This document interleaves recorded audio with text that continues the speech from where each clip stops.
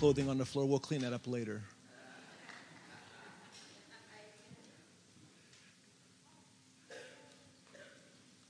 Hasn't this been a great weekend?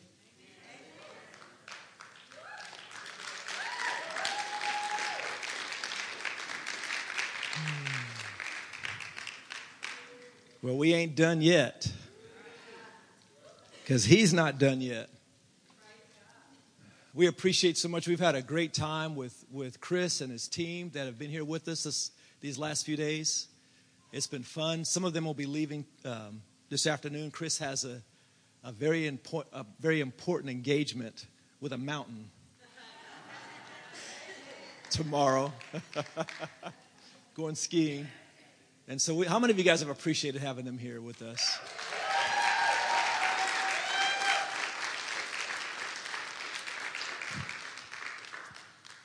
Well, I just want to remind you, there is an offering box out there in the hallway that has Chris's name on it. And I just want to remind you, if you'd like to sow into his ministry and bless him, please fill that thing up. If you want to make a check, make it out to NCF, and we will make sure that every bit of it goes towards him. And if you happen to forget, or even right now as you're sitting down, I give you permission to get your smartphones out, and you can even give online. You can give tens of thousands, $250,000, we accept it all. And online, I'm not sure, there may be a place where it has Chris Gore in the offering, but if not, somehow there may be a way that you can tag it in the memo, put Chris Gore in there, and so we can know that you're wanting to give that to him, and we will make sure that he gets all that. All right? All right. I'm not going to make any more announcements other than that. Just read the bulletin. There's some good stuff coming. We'll talk more about that later. But at this time, I'm going to go ahead and invite my brother Chris. Come on up, bro.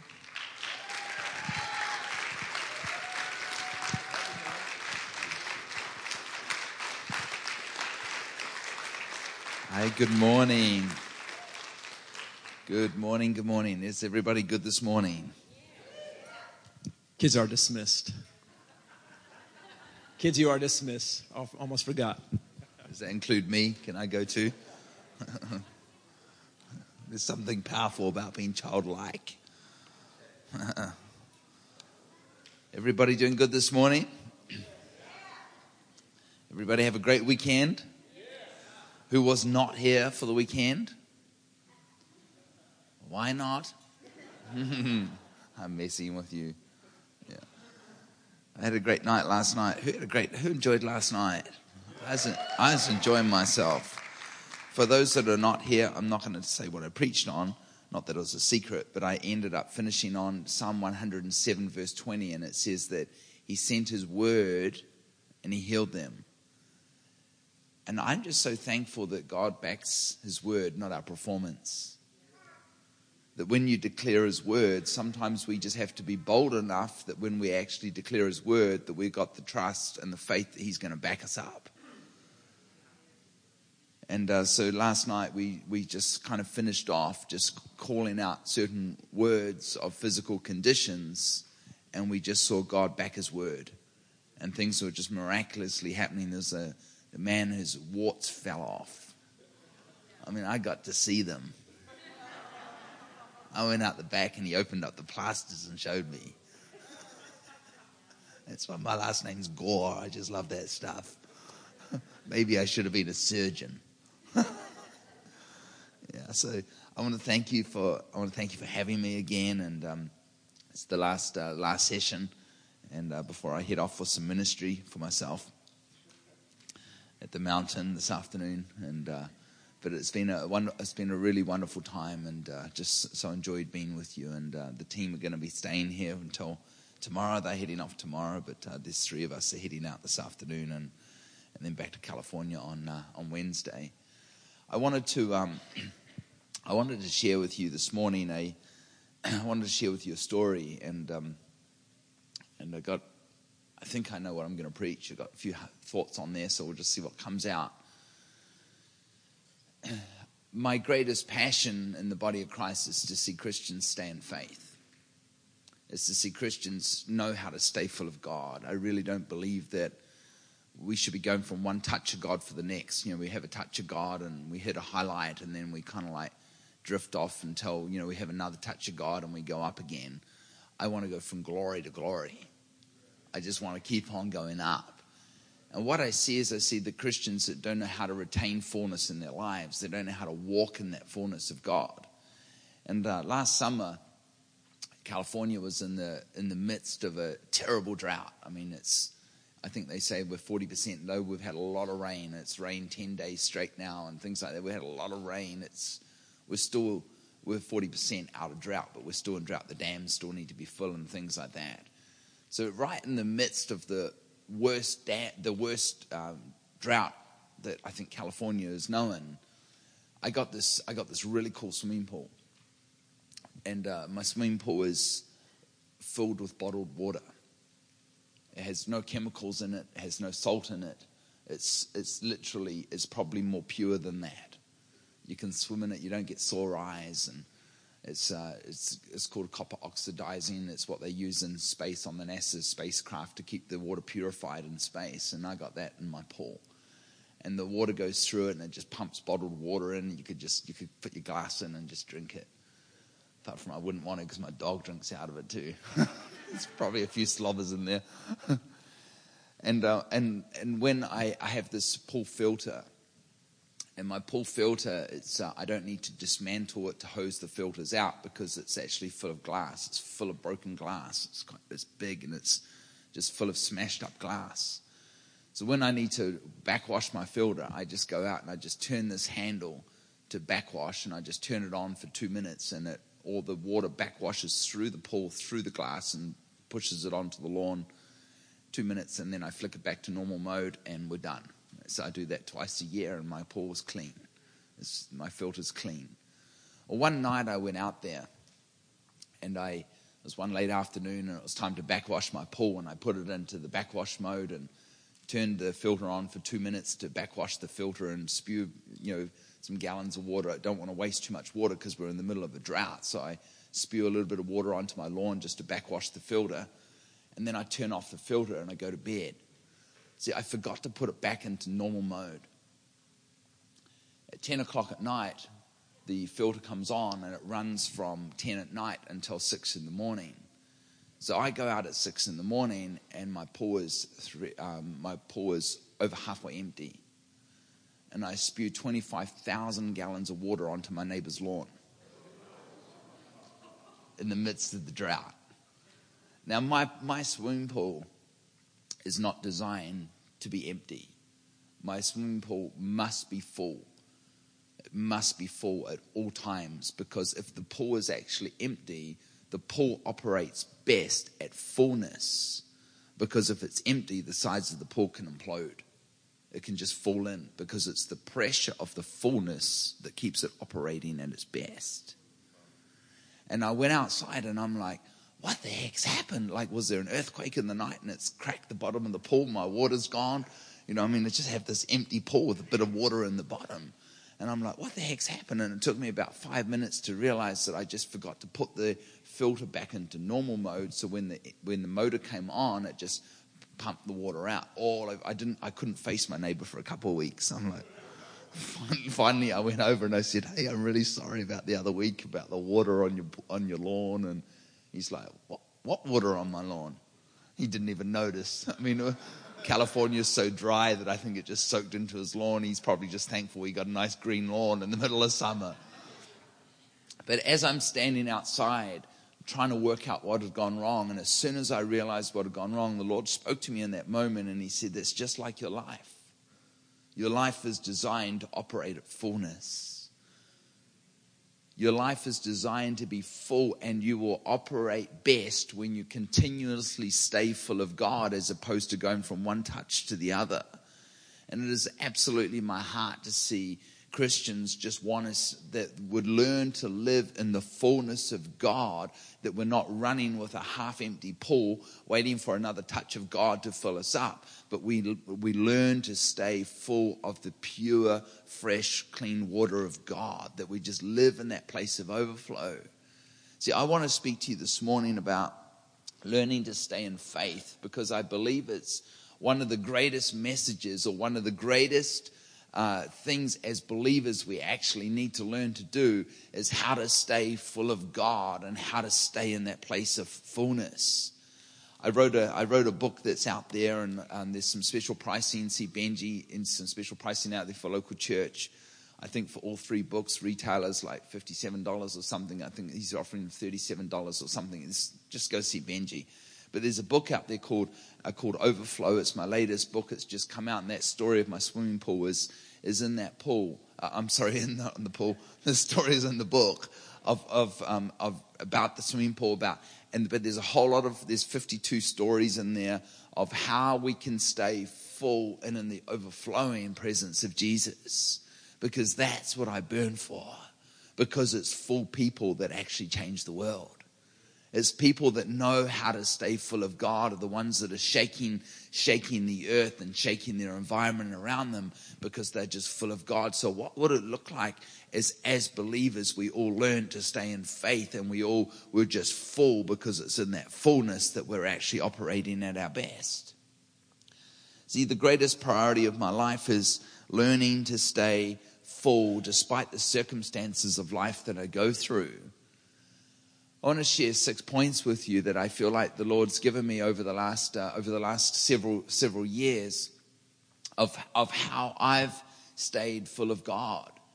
A number of years ago, when we were looking at moving to the United States, which is probably about 13 years ago, it was a big mission for me to move countries. And as some of you know, I've got a disabled daughter.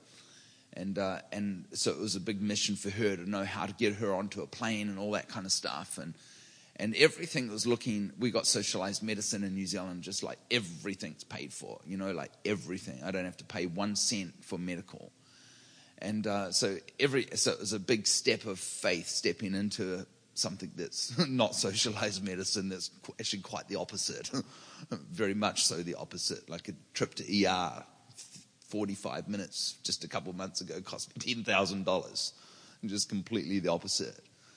And so it got to the point where it just became so complex of how the heck are we going to get her there that one night I kind of gave up on it. And I thought, we just can't go. This is just too hard. And I went to bed that night, and in the night I had a dream that I was parachuting. I had parachuted before, but in the dream I was parachuting. And my daughter goes flying past me in the parachute. So I go out first, and she goes out second, which is not normal. Normally it's the heavier one that goes out last. But I'm flying through the air, and my daughter comes flying past me, and she shouts out, "Dad, I forgot my chute." And I said, "Don't worry, I'll get you." And I went into a free fall dive, and I'm diving through the air in a dive, as opposed to an uncontrolled fall, and to catch up to her. And I caught up to her, and I grabbed her, and I said, "I've got you." I said, "Now I want you to put your hands around my neck, and I want you to put your legs around my waist, and you're going to hold on as tight as you possibly can." And I said, "Are you holding on?" She said, "Yes." And I said, "Great. Hold on tight and enjoy the ride." And the Lord spoke to me audibly in my dream, and he said, "That's exactly what I want you to do with me in this next season, is you're going to hold on tight and enjoy the ride I'm about to take you on." And I woke up in the morning knowing that we're going to America. I just knew that despite the circumstances, I'd allowed the circumstances to overwhelm me, as opposed to looking to God, the God of the impossible, that can change anything. And everything changed that day. And I remember my daughter sits she has a car seat in the car. At that time, she had a special car seat in the car. I remember calling the airline and saying, I just knew I was going. And I called the airline and they said, I told them the circumstance, and they're like, "I'm sorry, we can't take her on an airline. She's not going to be able to fly with us." And I'm like, "No, that's not what the dream said." I didn't tell him that. I just internally in myself, I'm like, "No, I know we're going. It's just there's just a way that needs to be made." And just as I go to hang up, he goes, hold on. He said, "We do actually have one car seat only that's approved in the use of our airline for children. And this is what it's called. It's called the Colombian 2000. And I said, "Sir, can you just hold the line for 1 second?" And I ran out to the car, and I ripped her car seat out and looked at the back, and it said Colombian 2000. It's like, and all these impossible circumstances, we had 47 impossible, I think it was 46 or 47 impossible steps that we had to get through to come. And every single one of them started folding. See, we have to learn to hold on tight to every single bit of encouragement that comes our way. And many of us don't know how to hold on tight to encouragement. And I spoke yesterday about the importance of stewarding things in our lives, like prophetic dreams and, dreams and words that are given to us and prophetic words and all that kind of stuff, of learning to hold on so tight to those things that we would never let go. And we've been on this incredible journey as a family for over 21 years. And I don't want to labor on this too much, but those that are here yesterday, my daughter is 21 and she needed medical intervention to survive at birth, and the complications that have continued to go with that. I will just say this, is that our circumstances don't dictate the nature of God. He's still a healing God. He's still a good God. He's still the best Father that we could ever have. So I've been on this absolute journey of learning to hold on to every bit of encouragement that I can get, because my greatest thing I have to do in life, and I believe it's what we have to do in life, is stay in faith. Is to stay in faith despite the circumstances, is to hold on tight and enjoy the ride that God's taking us on. I've had some profound encounters with the Lord over the years, and it's only in the last several months that I began to share some of these, because the Bible says to don't cast your pearl before the swine. And I'm just thankful that I don't have swine here this morning. And so I feel comfortable in sharing some of these encounters I've had with the Lord, because what I did do is I began to share them, and people would begin to, like poo-poo you. And it's like, oh yeah, whatever, you had too much cheese, in your dream. And so I just didn't share any encounters with the Lord, because they were just divine encouragement for me of these dreams that I had that I just held on so tightly to. See, one night I went through this season where every second Saturday night I had a God encounter in my dream. It was so profound every second Saturday night that every second Saturday night I went to bed at 8 o'clock. I just knew it was coming. I knew that God was going to visit me in my dream. And he visited me personally. He spoke to me personally in my dream every second Saturday night for about 6 weeks. And one night, it was actually at Christmas time, and I went to see my father, who lives about 500 miles away. And we were visiting him for Christmas, and go to bed on the Saturday night. And in the night, I'm, just in this process of continuing to believe God for the healing for my daughter, is that in the night, so I'm fast asleep and I have a dream. And in the dream, I'm in a church, and the church has rows of chairs, and they're staggered. So, the one chair pokes out over the next, kind of like this, but they're a little bit more staggered than this.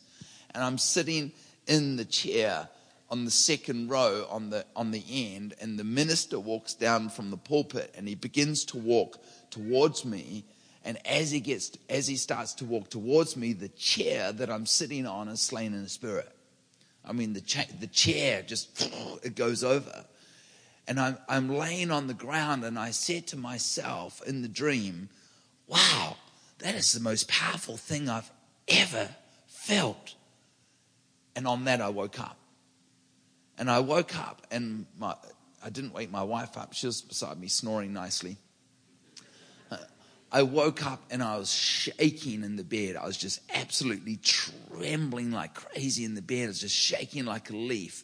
And I could actually feel Jesus in the room. It was so real. I actually thought he was in the room. And I got out of bed, and I walked around the room. I looked behind the door. I looked under the bed. I was looking around the room, because how many Jesus doesn't hide from us? He hides for us. So I think he's hiding here for me to find him. And I'm walking around. I actually believed I was going to walk into the physical Jesus, the presence of God in that room. I was just shaking, walking around the room, trying to find Jesus. I couldn't find him physically, but I could feel him physically. So I lay back down on the bed. I lay down on the bed and I thought, oh my Lord, that was the most powerful thing I've ever encountered. And on that, I immediately dropped asleep and I go straight back into the dream where I came out of. Now, I'd never gone back into the same dream exactly. I've never gone back into a dream ever, let alone back into where I came out of. And where I came out of the dream was lying on the ground, saying to myself, that is the most powerful thing I've ever felt, thinking to myself. And the man looks over the top of me and he goes, and if you think that's powerful, watch this. And he read my thoughts. And he said, come with me. And he pulls me up and he walks me across the other side of the room where my daughter is in a wheelchair. And he says to me, he says, take your straps off. He has straps on her ankles and her waist and a chest holder. And he goes, take your straps off. And I began to unbuckle them all. And he says, little girl, in the name of Jesus, I say to you, arise. And he starts to pull her up. And I said, sir, watch your ankles, they're weak. Great man of faith. Watch your ankles, they're weak. And he goes, you watch your ankles. And from the bottom of her ankles to the top of her feet, her body goes, she's straightened into a whole person and she looks at me. She's nonverbal. She can say, Papa, Mama, that's it. She looks at me and she goes, Daddy, can't catch me. And she takes off. And I ran across the church and I tackled her and I threw her to the ground and I hugged her and I said, Charlotte, you can't catch me. And I took off and she ran after me. See, they're the kind of things that I have to hold on to, of hope, of dreams that I will not let people quash in my life. I will not listen to someone who wants to try and quash that dream. And that's the kind of thing that we have to do. See, I've had to learn to hold on to everything I possibly can to stay in faith in my life. In 1 Timothy chapter 6, verse 12, it talks in there about fighting the good fight of faith. I've had to learn to fight the good fight of faith, and we're all in a fight. We're all in a fight, and the fight is actually to stay in faith. In the Greek word, I did some study on this, and the Greek word good for the good fight of faith is actually the word kalos, which actually means beautiful or handsome. So what it's actually saying is that we need to fight the beautiful or the handsome fight of faith. See, what I've discovered is that we don't actually fight by fighting. I spent many years fighting the fight of faith. Come on, devil, I'm going to take you on. It's like that just wears me out. I have no interest in fighting with the devil. But yet the scripture tells us that we need to fight the good fight of faith.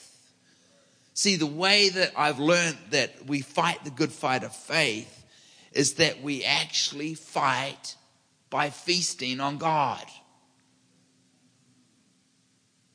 You guys with me? In Psalm 23, it says this.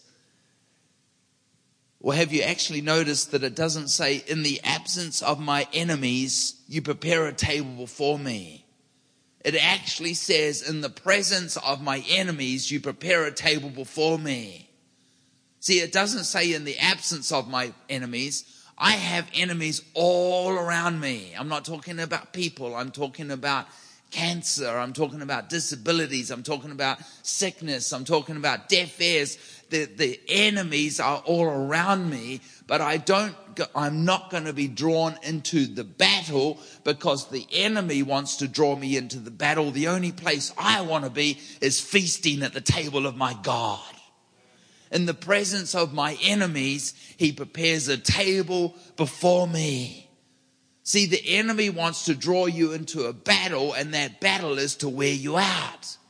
God has got an invitation for us that he has a table of lamb chops prepared before us, and we can come and feast from that table because it's at that place of feeding from the table of the Lord that I actually get fed. See, many of us want to fight over here. I fight, and we learn to fight I don't fight by fighting, I fight by feasting. And the number one priority in my life is to make sure that I'm eating. I'm obviously not talking about physical food, though that is a priority in my life. I'm talking about feasting from the banquet table of the Lord, that I learn to feast from God. I feast on His word, that I keep myself full, that my swimming pool is full, because it's in that place of fullness that I'm operating at my best. See, God is saying to us today that when there's a battle, your only fight is to stay in faith. And the only way that you'll stay in faith is by feasting from the banquet table of the Lord and pondering and feasting on His promises of the words that He's spoken over you, and holding on to the dreams and the encounters and the visions and the prophetic words. And that's how I feast. I've got them all written down, and I'm constantly feasting on different words. See, our fight is to remain in faith. In other words, when the battle is there, you feed. When sickness is there, you feed.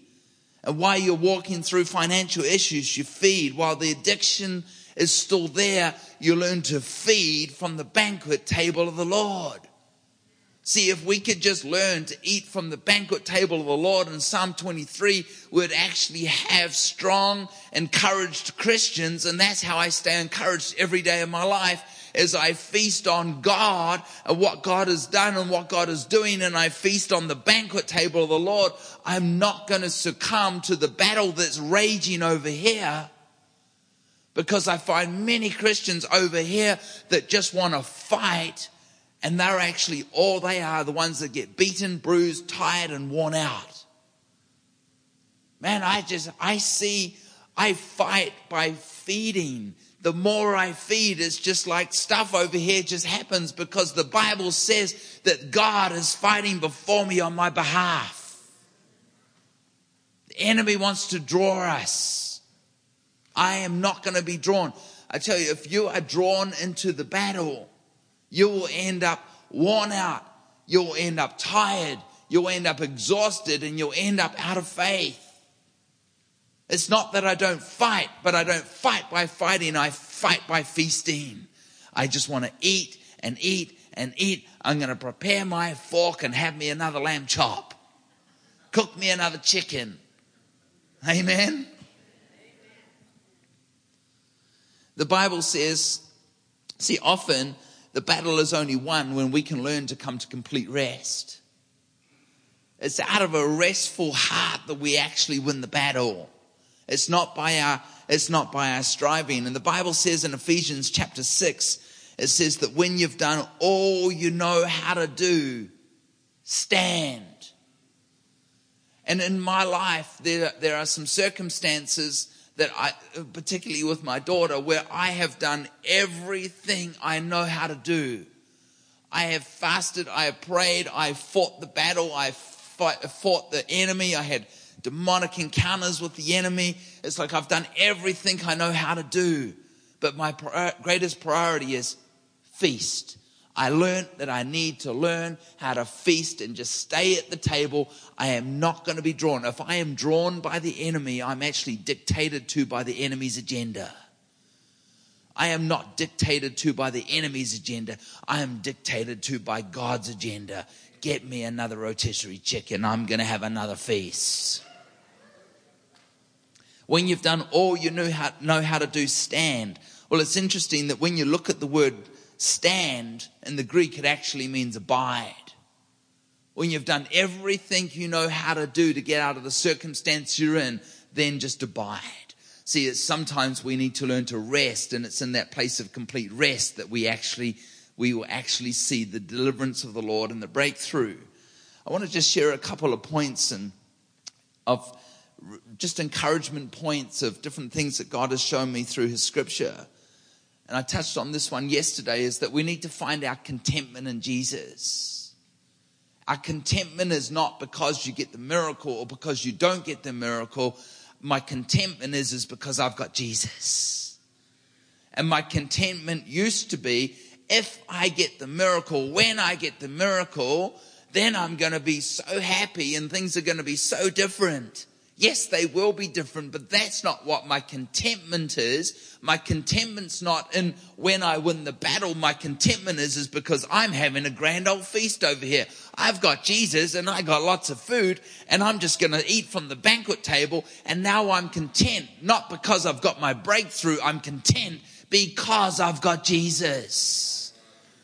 And I find so many Christians, they're so disgruntled. It's like they're broke, they're sick. And it's just like, when I get this, I'll be happy. When I get this, I'll be victorious. No, you won't be victorious when you get that. You will be victorious when you recognize that you have Jesus right here and right now.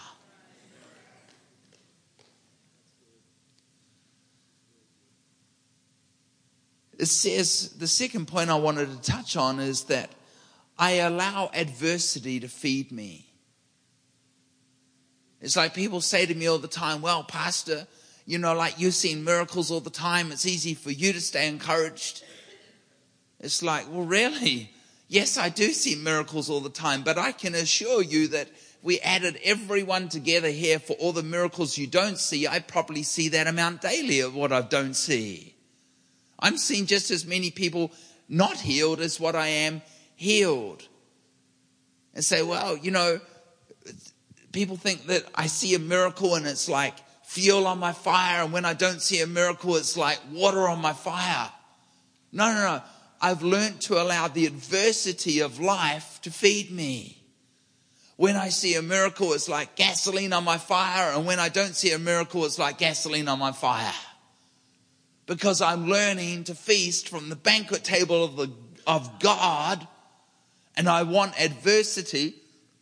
And I allow adversity to feed me regardless of what I'm going through. I'm content. And when the enemy comes and he creeps through and something happens, it's like, well, I'm still encouraged. Just give me another chop. He will not discourage me.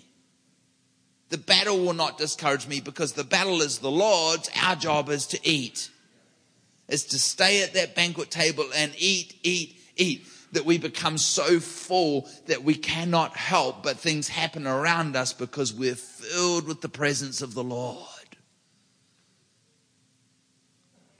There's a story of Joshua and Caleb, one of my favorite stories, and it says that in the story of the children of Israel, the 12 spies were sent out to spy out the promised land that God had given them. See, this wasn't God's idea, it was their idea. So they sent out 12 spies. The Bible tells us that after 40 days of spying out the land, they came back and 10 of them said, we cannot take the land. We cannot do it. The giants are too big. The walls are too thick. We can't do it. We're going to die. See, they just got drawn into the battle. See, Joshua and Caleb go in. They saw the same giants. They saw the same walls. They saw everything that the other 10 saw. But they came back with a different report. And they said, we can take this land.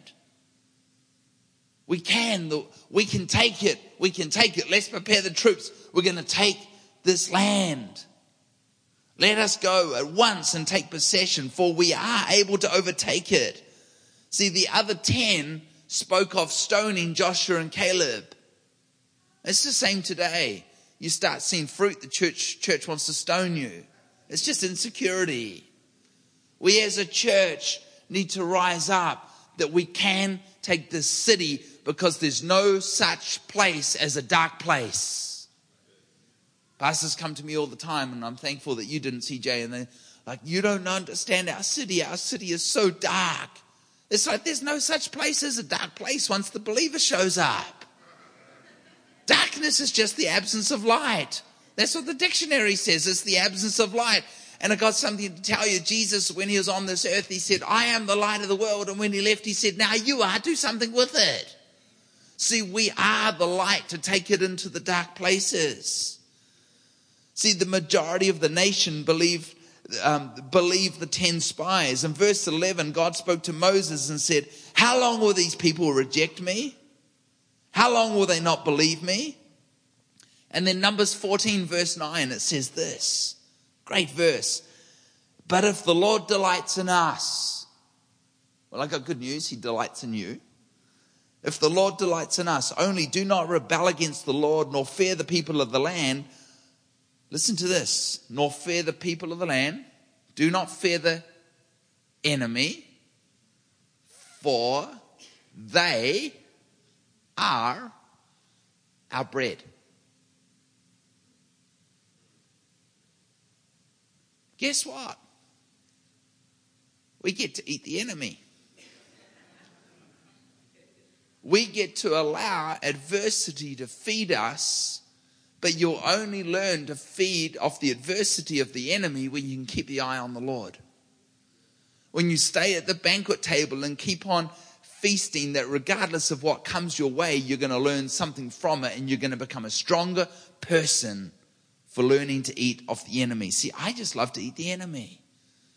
When adversity comes, it's like, I'm just going to eat it and I'm going to cause it to grow me. I think the devil's just given up on me because he realizes I'm just getting fatter and fatter. Every time he attacks me, I just grow more and more. It's like, oh, I think I better just leave him alone.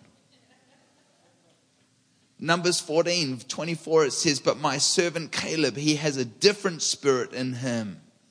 See, we have that different spirit. We have the same spirit of Joshua and Caleb, that we can take this land.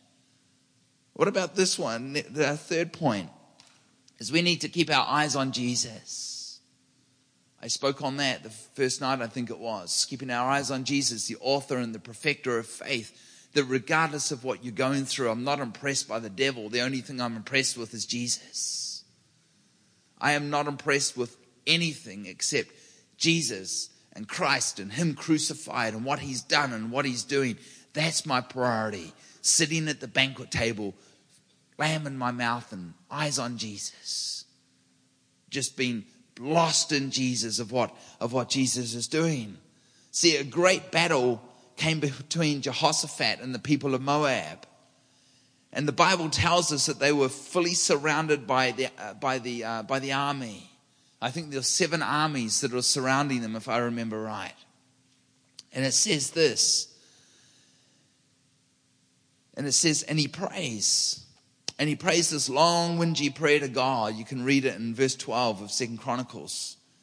And he prays this long, whingy prayer to God, and he's moaning away to God about how bad the situation is, and we're surrounded, and we're going to die, and, it's like, blah, blah, blah. He just this whingy prayer that I don't like.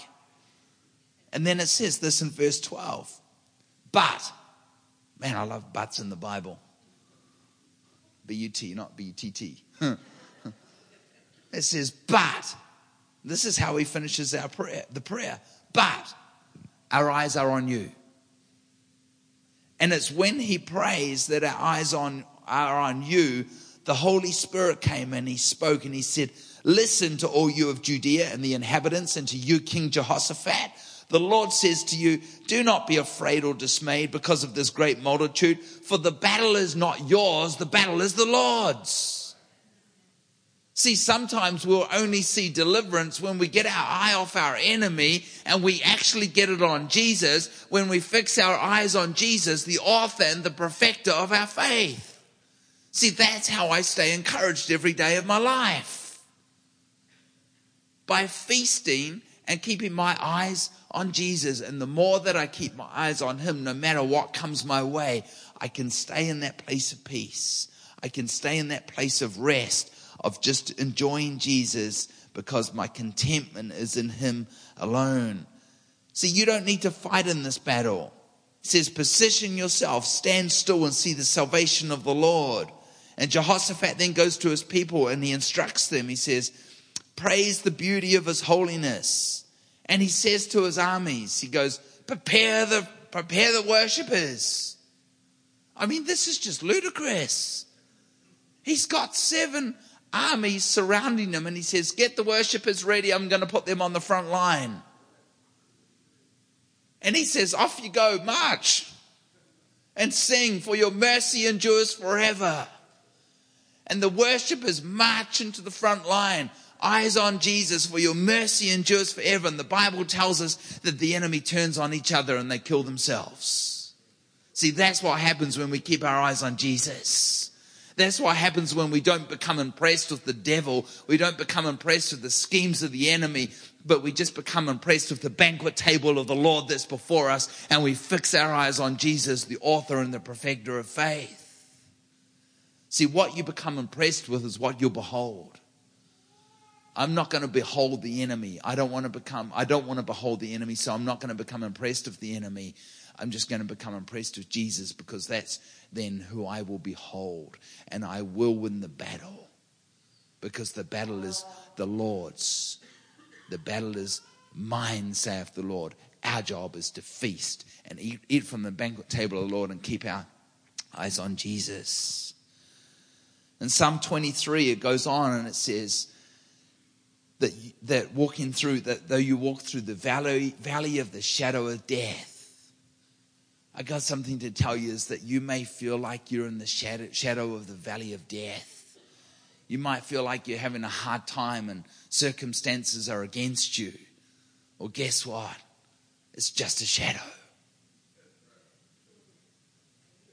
It's just a shadow. It's not actually the valley of death. It's the shadow of the valley of death.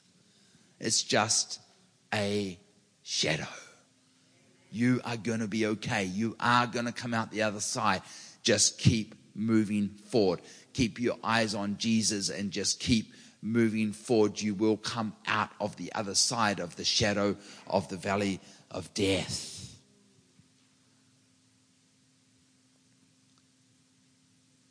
Here's my next point, is recognize that even in the valley, He's there with you. There's a wonderful story in the book of Kings, in 1 Kings chapter 20.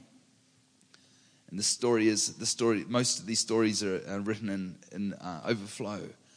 It says the Syrians made one of the greatest mistakes that they could ever make. The Israelites had a fight with the Israelites on the mountaintop. And the Syrians got terribly defeated by the Israelites on the mountaintop. And the Syrian advisors came to the Syrian army and said, you know why you lost that war? You lost that war because their God is the God of the mountaintop. If you can draw them from the mountaintop into the valley, you'll win. And they're like, So they draw the Israelites out of the mountaintop and they bring them down into the valley where they fight them again. And the Israelites crush them once again.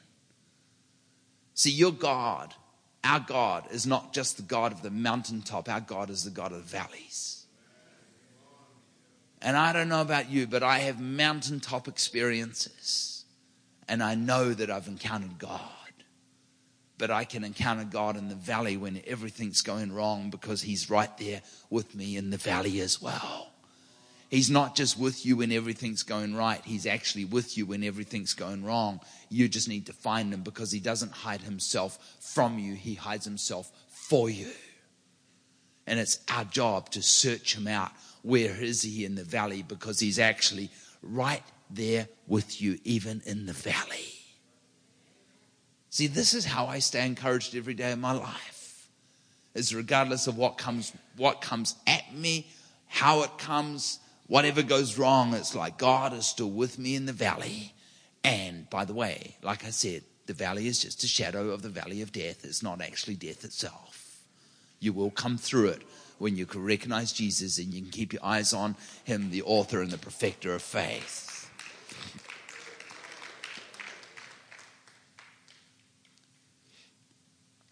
See, the fire may not necessarily be from God, but He's in the fire with you. See, the final point I want to make is the story of Shadrach, Meshach, and Abednego. I don't know how you say that in American. Everybody says something different, but I say Shadrach, Meshach, and Abednego. Everybody I ask says something completely different. So I'm going to tell you how I grew up. Shadrach, Meshach, and Abednego. in Daniel chapter 3, verse 21. And I love this story. It says that they just refused to bow and worship King Nebuchadnezzar. And the king orders them to be bound. He says, if you will not bow to me, I'm going to throw you in the fire. And he instructs the keeper of the fire, the furnace, to heat that thing up 7 times hotter than what it's ever been. And they heat the furnace to 7 times hotter. And they take Shadrach, Meshach, and Abednego, and the Bible tells us that they bind them. They bind them up. And the Bible tells us that when they take Shadrach, Meshach, and Abednego to the fire to throw them in, that the guards that threw them in were dead. That's how hot it was. The guards themselves die. And they throw the 3 of them in, Shadrach, Meshach, and Abednego, they throw them in the fire. And the king comes and looks in the fire and he finds a 4th man in there. Oh, hello, there's Jesus right there. And they're in there and they're dancing around and they're having a good old party. Pretty relaxed in the fire. And King Nebuchadnezzar is like totally confused. And he says, bring the man out. And he brings them out. The Bible tells us that the only thing that was burnt, it says that their clothes didn't even stink of smoke. The only thing that was burnt on them is the bondages that they were bound with. See, when we can learn to keep our eyes on Jesus, and you may feel like that you're in the fire, but when you are in the fire, sometimes we will only get breakthrough in the fire when we can learn to put our feet up in the fire and eat from the banquet table of the Lord. And when we can learn to rest in the fire that feel like we're being burnt in, the only things that will actually get burnt off you are the shackles that hold you back from your destiny of coming into everything that God called you in to be. See, if you're going to sit in the fire and complain and grumble and carry on, it's like you probably will either get burnt or you'll come out stinking like burnt flesh. And I live in the fire. Trust me, I got so many fires going around me, and I have just learned that the best thing I can do when I'm in the fire is just relax. I'm going to put my feet up and I'm going to just take that lamb off the banquet table of the Lord and poke it in the fire so I can have me some barbecued lamb.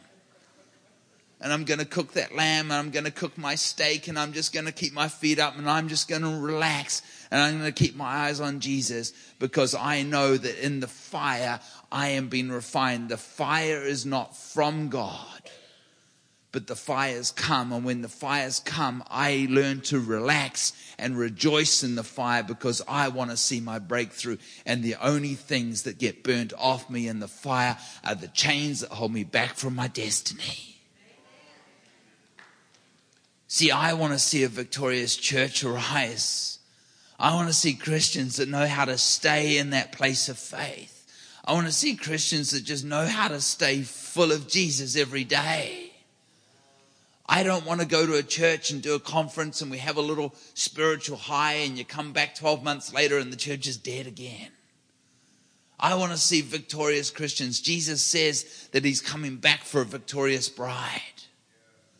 I tell you, this may be a shock for some of you, but I'm not waiting for Jesus to come back.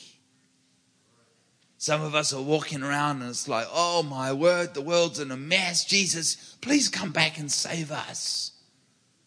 Jesus, come and save us. No. God's not in control. You are. He said he's coming back for a victorious bride. He's not coming back until the church learns to arise and shine.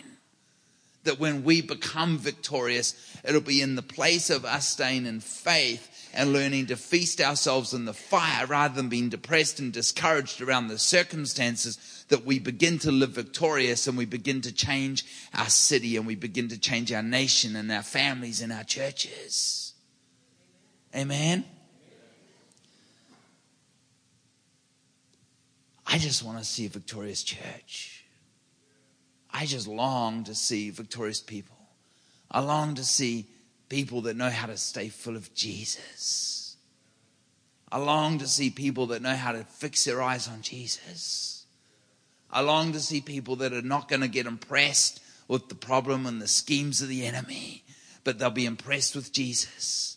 I long to see people that are not going to be drawn into the battle, because it's those ones that are exhausted, tired, and sick.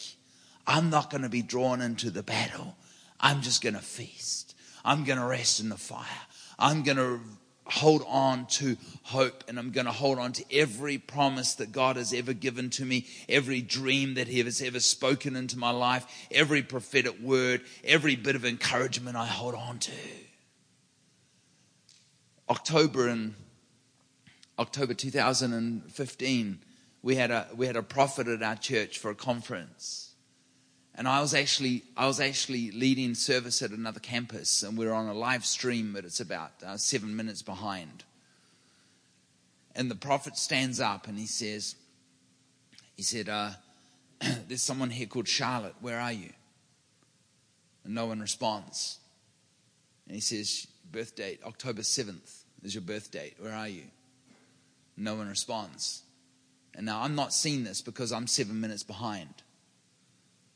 And so but then I look down at my phone, which is obviously live, my phone's on, and I look down at my phone and the thing lit up with like 20 texts, like from all different people, like, "You've been prophesied over. He's calling you out.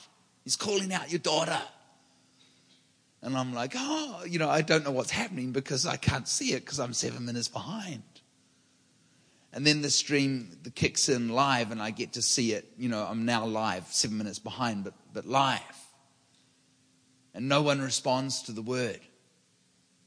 And someone stands up and says, "My name's Sean and I was born in October." And he goes, "It's close, but it's not for you." He said, "This is a word very specifically for a Charlotte born 7th of October. And I'm sitting in my chair like, he can't see me, but I'm like, and one of the kids' church workers stands up and goes, "That's Charlotte Gore. She just had her birthday this week." This is like the 9th of September. "She just had her birthday like 2 days ago on the 7th. And he goes, "The word's for her." And he goes, "I don't know, who is she?" And someone said, "Oh, that's Chris Gore's daughter." And he goes, "I know of Chris Gore, but I don't know that I've ever met Chris Gore." And he says, "And I don't know the circumstances, but the Lord is bringing a healing. And she is going to be totally and completely restored." And the place just went crazy. The place went so crazy that I actually missed the prophetic word because they were just screaming and hollering. And so I'm at the other campus and the people are screaming, and I didn't get the word until the next day when Bethel Media cut it out and sent it to me, and I was able to actually hear the word. See, they're the kind of words that I need to hold on to. And they're the words historically that I haven't shared publicly, but that was a very public word. It was on Bethel TV. It went out for kind of viral. It had thousands of shares and what have you. And because I put it on my Facebook because he said that God is in the business of tying up loose ends. And he said it's not like kids I'm not saying that Charlotte is a loose end, but what I'm saying is there's long outstanding issues in the body where we haven't seen breakthrough, and we're in a season where we're going to begin to see great breakthroughs of long outstanding conditions. See, it was 12 months to the day within a couple of days, which is now last year, October, just gone. And I got invited to lunch with a friend who had a prophet from Zimbabwe with him. And I sit down with the prophet. I know his first name. Well, I didn't actually. I was calling him by his last name. I got it muddled up, isn't it? His first name was William and his last name was Undi, and I was calling him Undi. And he knows my first name. He doesn't know anything about me. By the way, the other prophet got my dog's name as well. He said that she's got a little dog. I see a little dog called Maverick. It's like, "You got my dog's name? My dog's no one in heaven." I didn't know about animals going to heaven, but yours might not be, but mine's going. My Maverick's going to be in heaven. I'm not so convinced about cats, but...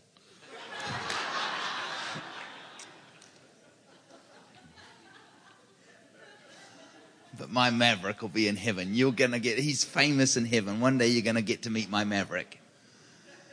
So I'm sitting there with this prophet at lunch, and he stops, and he pushes his fork and knife away, and he looks at me and he goes, in this broad Zimbabwean accent, and he says, I'm sorry to bring this up at lunch. He says, but who is Charlotte? And I said, that's my daughter. 7th of October she was born, wasn't she? And I said, mm-hmm. And he says this, I could play you the recording. I got it on my phone. I'm like, if you're going to prophesy, I'm going to record it. Start again.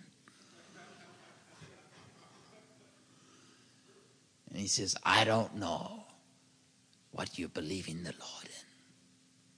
But the Lord says that you've been patient and you've learned to rest.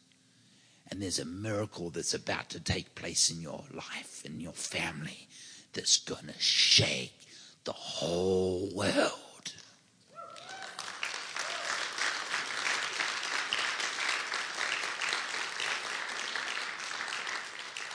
He said it's going to shake the whole world. You know what? I don't know that I actually feel to play it. I've played it to individuals before, but I don't know that I've never played it. I've never played it publicly. He said it's going to shake the whole world. This is the accent, the whole world. 16 times he says it's going to shake the whole world. And then at the end, I'll cut it off at the end, but he says, I get the word. He doesn't know how to say some of the English words. And he says, I get the word, orara. What is that?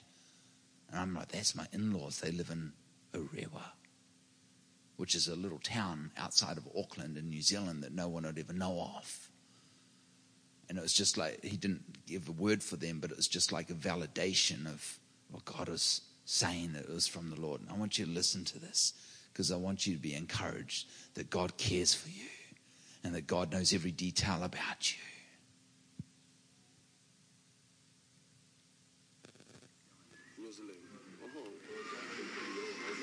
Father, we thank you for that miracle. I'm sorry, that was the end. Okay. Yeah, I just came as we're just sharing now. It's not intentional or anything. It just came.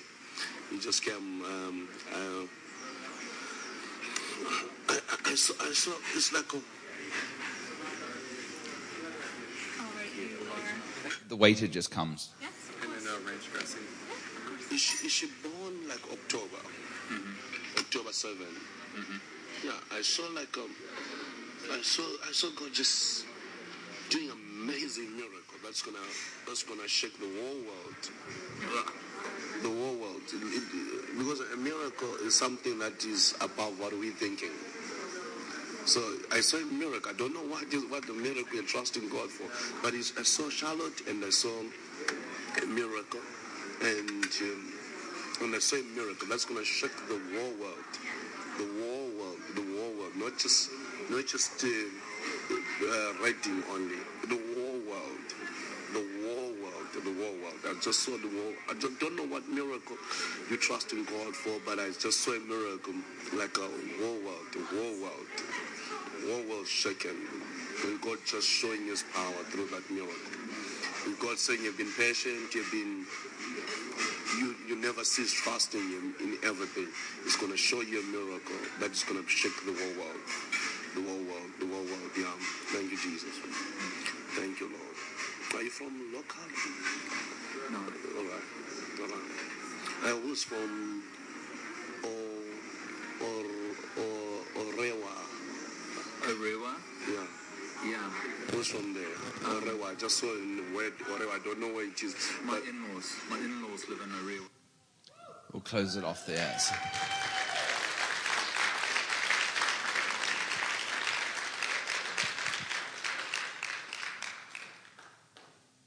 I feel like I've never played that publicly. while the other word's very public. If you go back to my wall on October 2015, you'll see it there. It's like a 7-minute word, and it's just such encouragement for the body. I put it on my wall because it wasn't just about me, it was about what I believe that God wants to do in the world, that he's going to tie up loose ends for long outstanding conditions that we haven't seen breakthrough, that we're in a new day.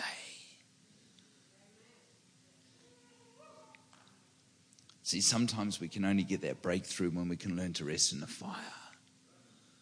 See, what would it look like if we became a church of rest? It doesn't mean a church of inactivity. I'll just make sure I say that.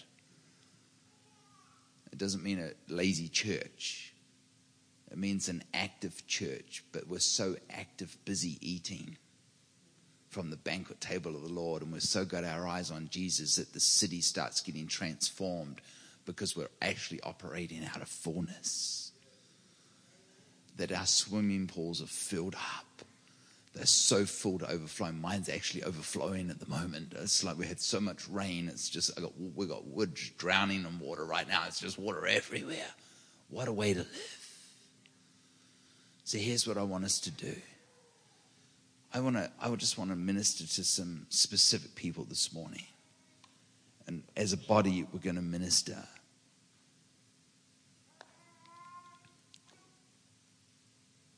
Is there anybody that like this book that can't afford it?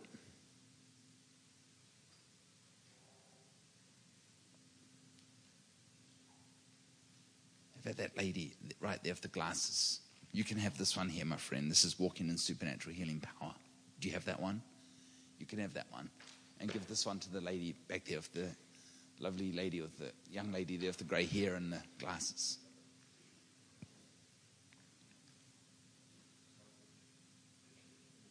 Yes, that young lady.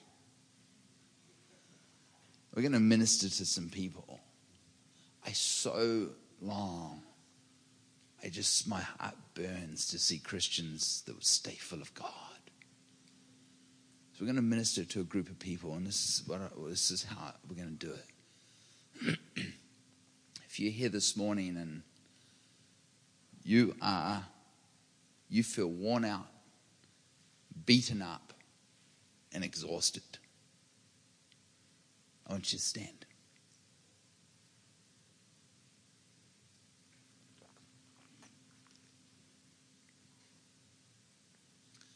I also want you to stand if you are here and you have a long-term incurable disease or condition.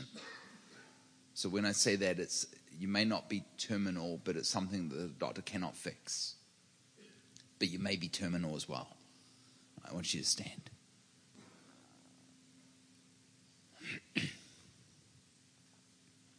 All right. We're a body. And in the kingdom, the body ministers to the body. I want you to raise your hand. Everyone that's standing, raise your hand. Just one hand. And I want the body to begin. I want everybody that's seated that knows Jesus to get out of your seat, and I want you to go and begin to gather around this body. Doesn't matter if there's a few people on one person. Just begin to gather around everyone. Just make sure everybody's got some people around them. Just keep your hand up until help comes. When help comes, you can pull your hand down. I need everybody involved, please.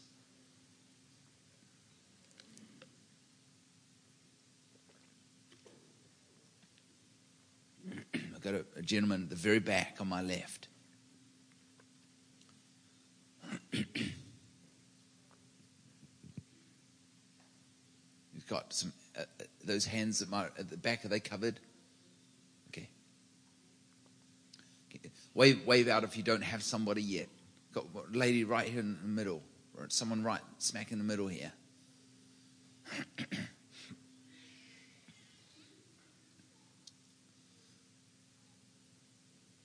Okay, here's the first thing you're going to do is that you're going to put their hand on, just one on the team, put their hand on their shoulder. And you're going to turn that pull filter out of backwash back into normal mode. That it's going to it wouldn't stop washing out, but it'd start filling up.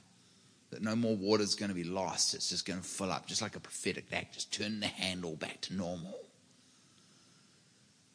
All right, now I want you to begin as a group. I want you to begin to pray for them, and I want you to begin to fill them back up with the presence of God. I want you to begin to declare life. I want you to begin to speak life. I want you to begin to speak promises over their life, make prophetic declarations over their life. Just begin to fill them back up with the promises and the goodness of a loving Father. Go for it.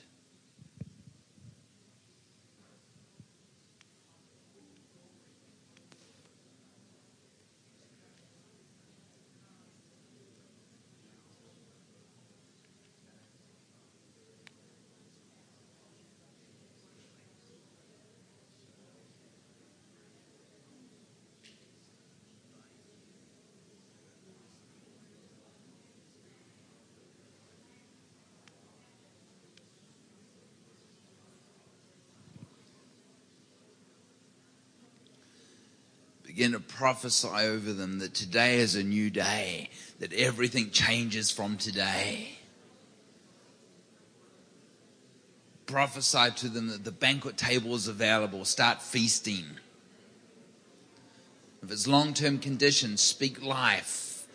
Pray the answer. Don't pray the problem. Pray the answer into them.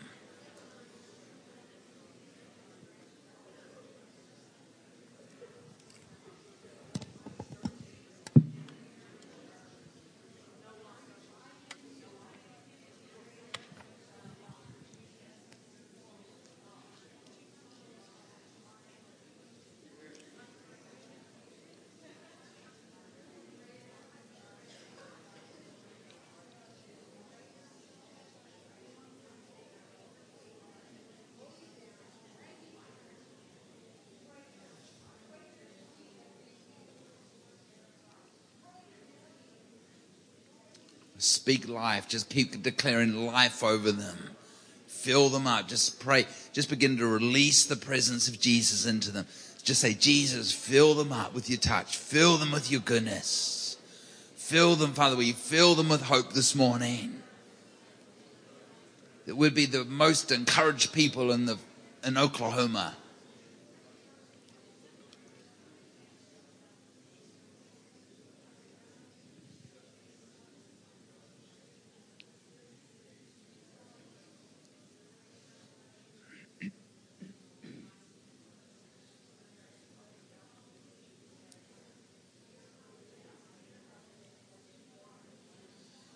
All right, I want you to begin to wrap up your prayers.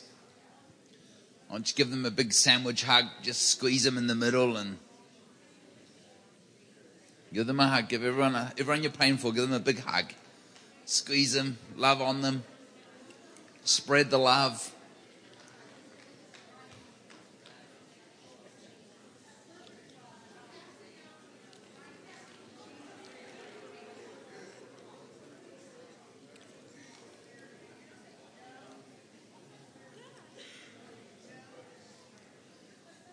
All right, you can just take your seats for one more minute. Just got one more thing to do.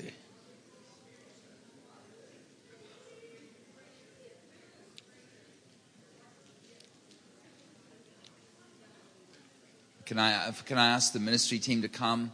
My team, the local church team, the local church ministry team, if you can come.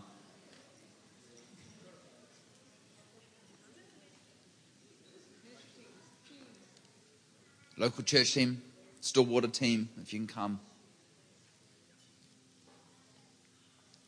Just got one more thing to do before I hand back over.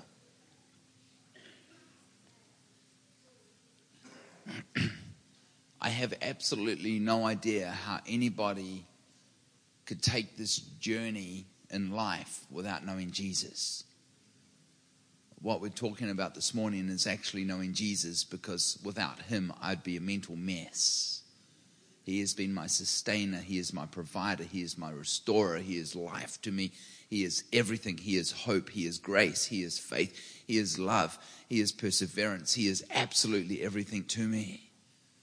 And we can't actually make this journey successfully because it's not about trying to tread through and just be strong. It's about relying and depending upon Jesus, the author and the perfecter of faith. And I don't know the spiritual state of everybody in here this morning, but I ask you this. If you're here and you do not know Jesus Christ as your personal Savior, you might know about him. You might have been raised in church. That doesn't make you a Christian. I'm talking about knowing him the way I'm talking about him this morning, that he is everything to you. He is life. He is sustenance. He is my sustainment. He is everything to me. If that is you and you know that you don't know Jesus as your Savior, I don't know how you normally do it here, Pastor, but this is how I do it. I want every eye open and I want every head up and I want everybody looking around.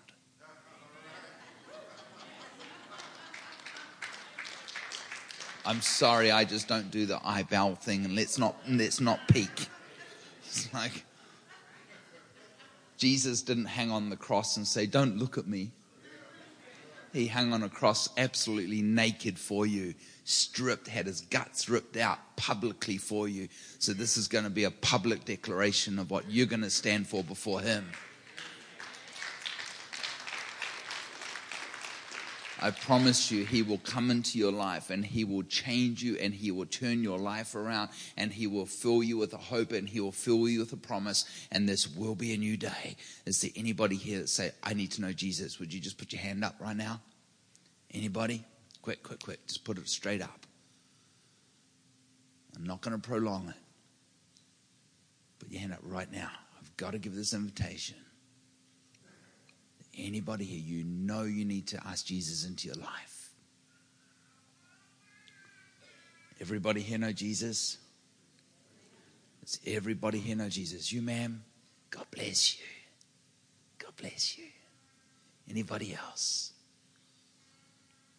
Anybody else? Thank you for your boldness. Tell you, when we just acknowledge him publicly, he acknowledges us publicly. Anybody else? All right, here's what we're going to do. Let's stand together.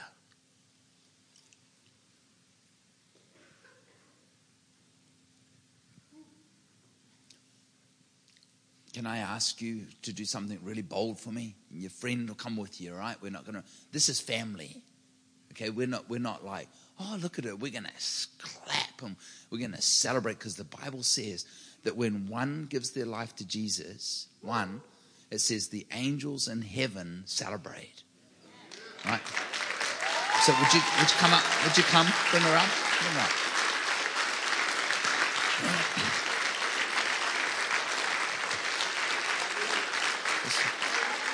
Just come over.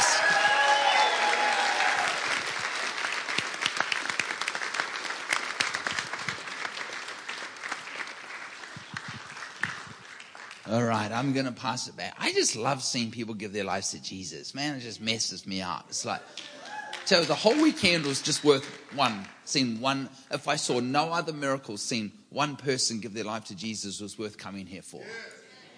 I mean, it's the greatest miracle of all.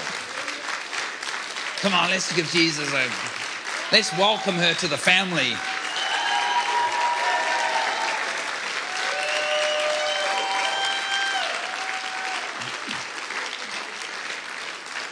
All right. I'm going to pass it back to Pastor CJ. Thank you for having me.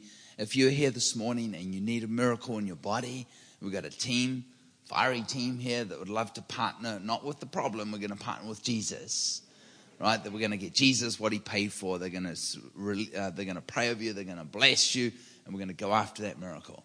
Okay, God bless you.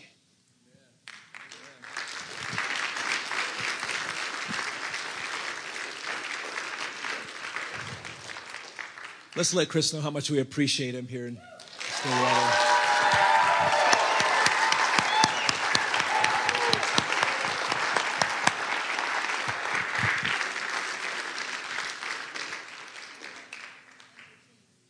Oh, yeah, and the team, for sure. Yes. Of course. All right, as soon as I dismiss, I definitely want to invite you to come up. If you need a miracle, please don't leave without getting ministered to, okay? Today is the day.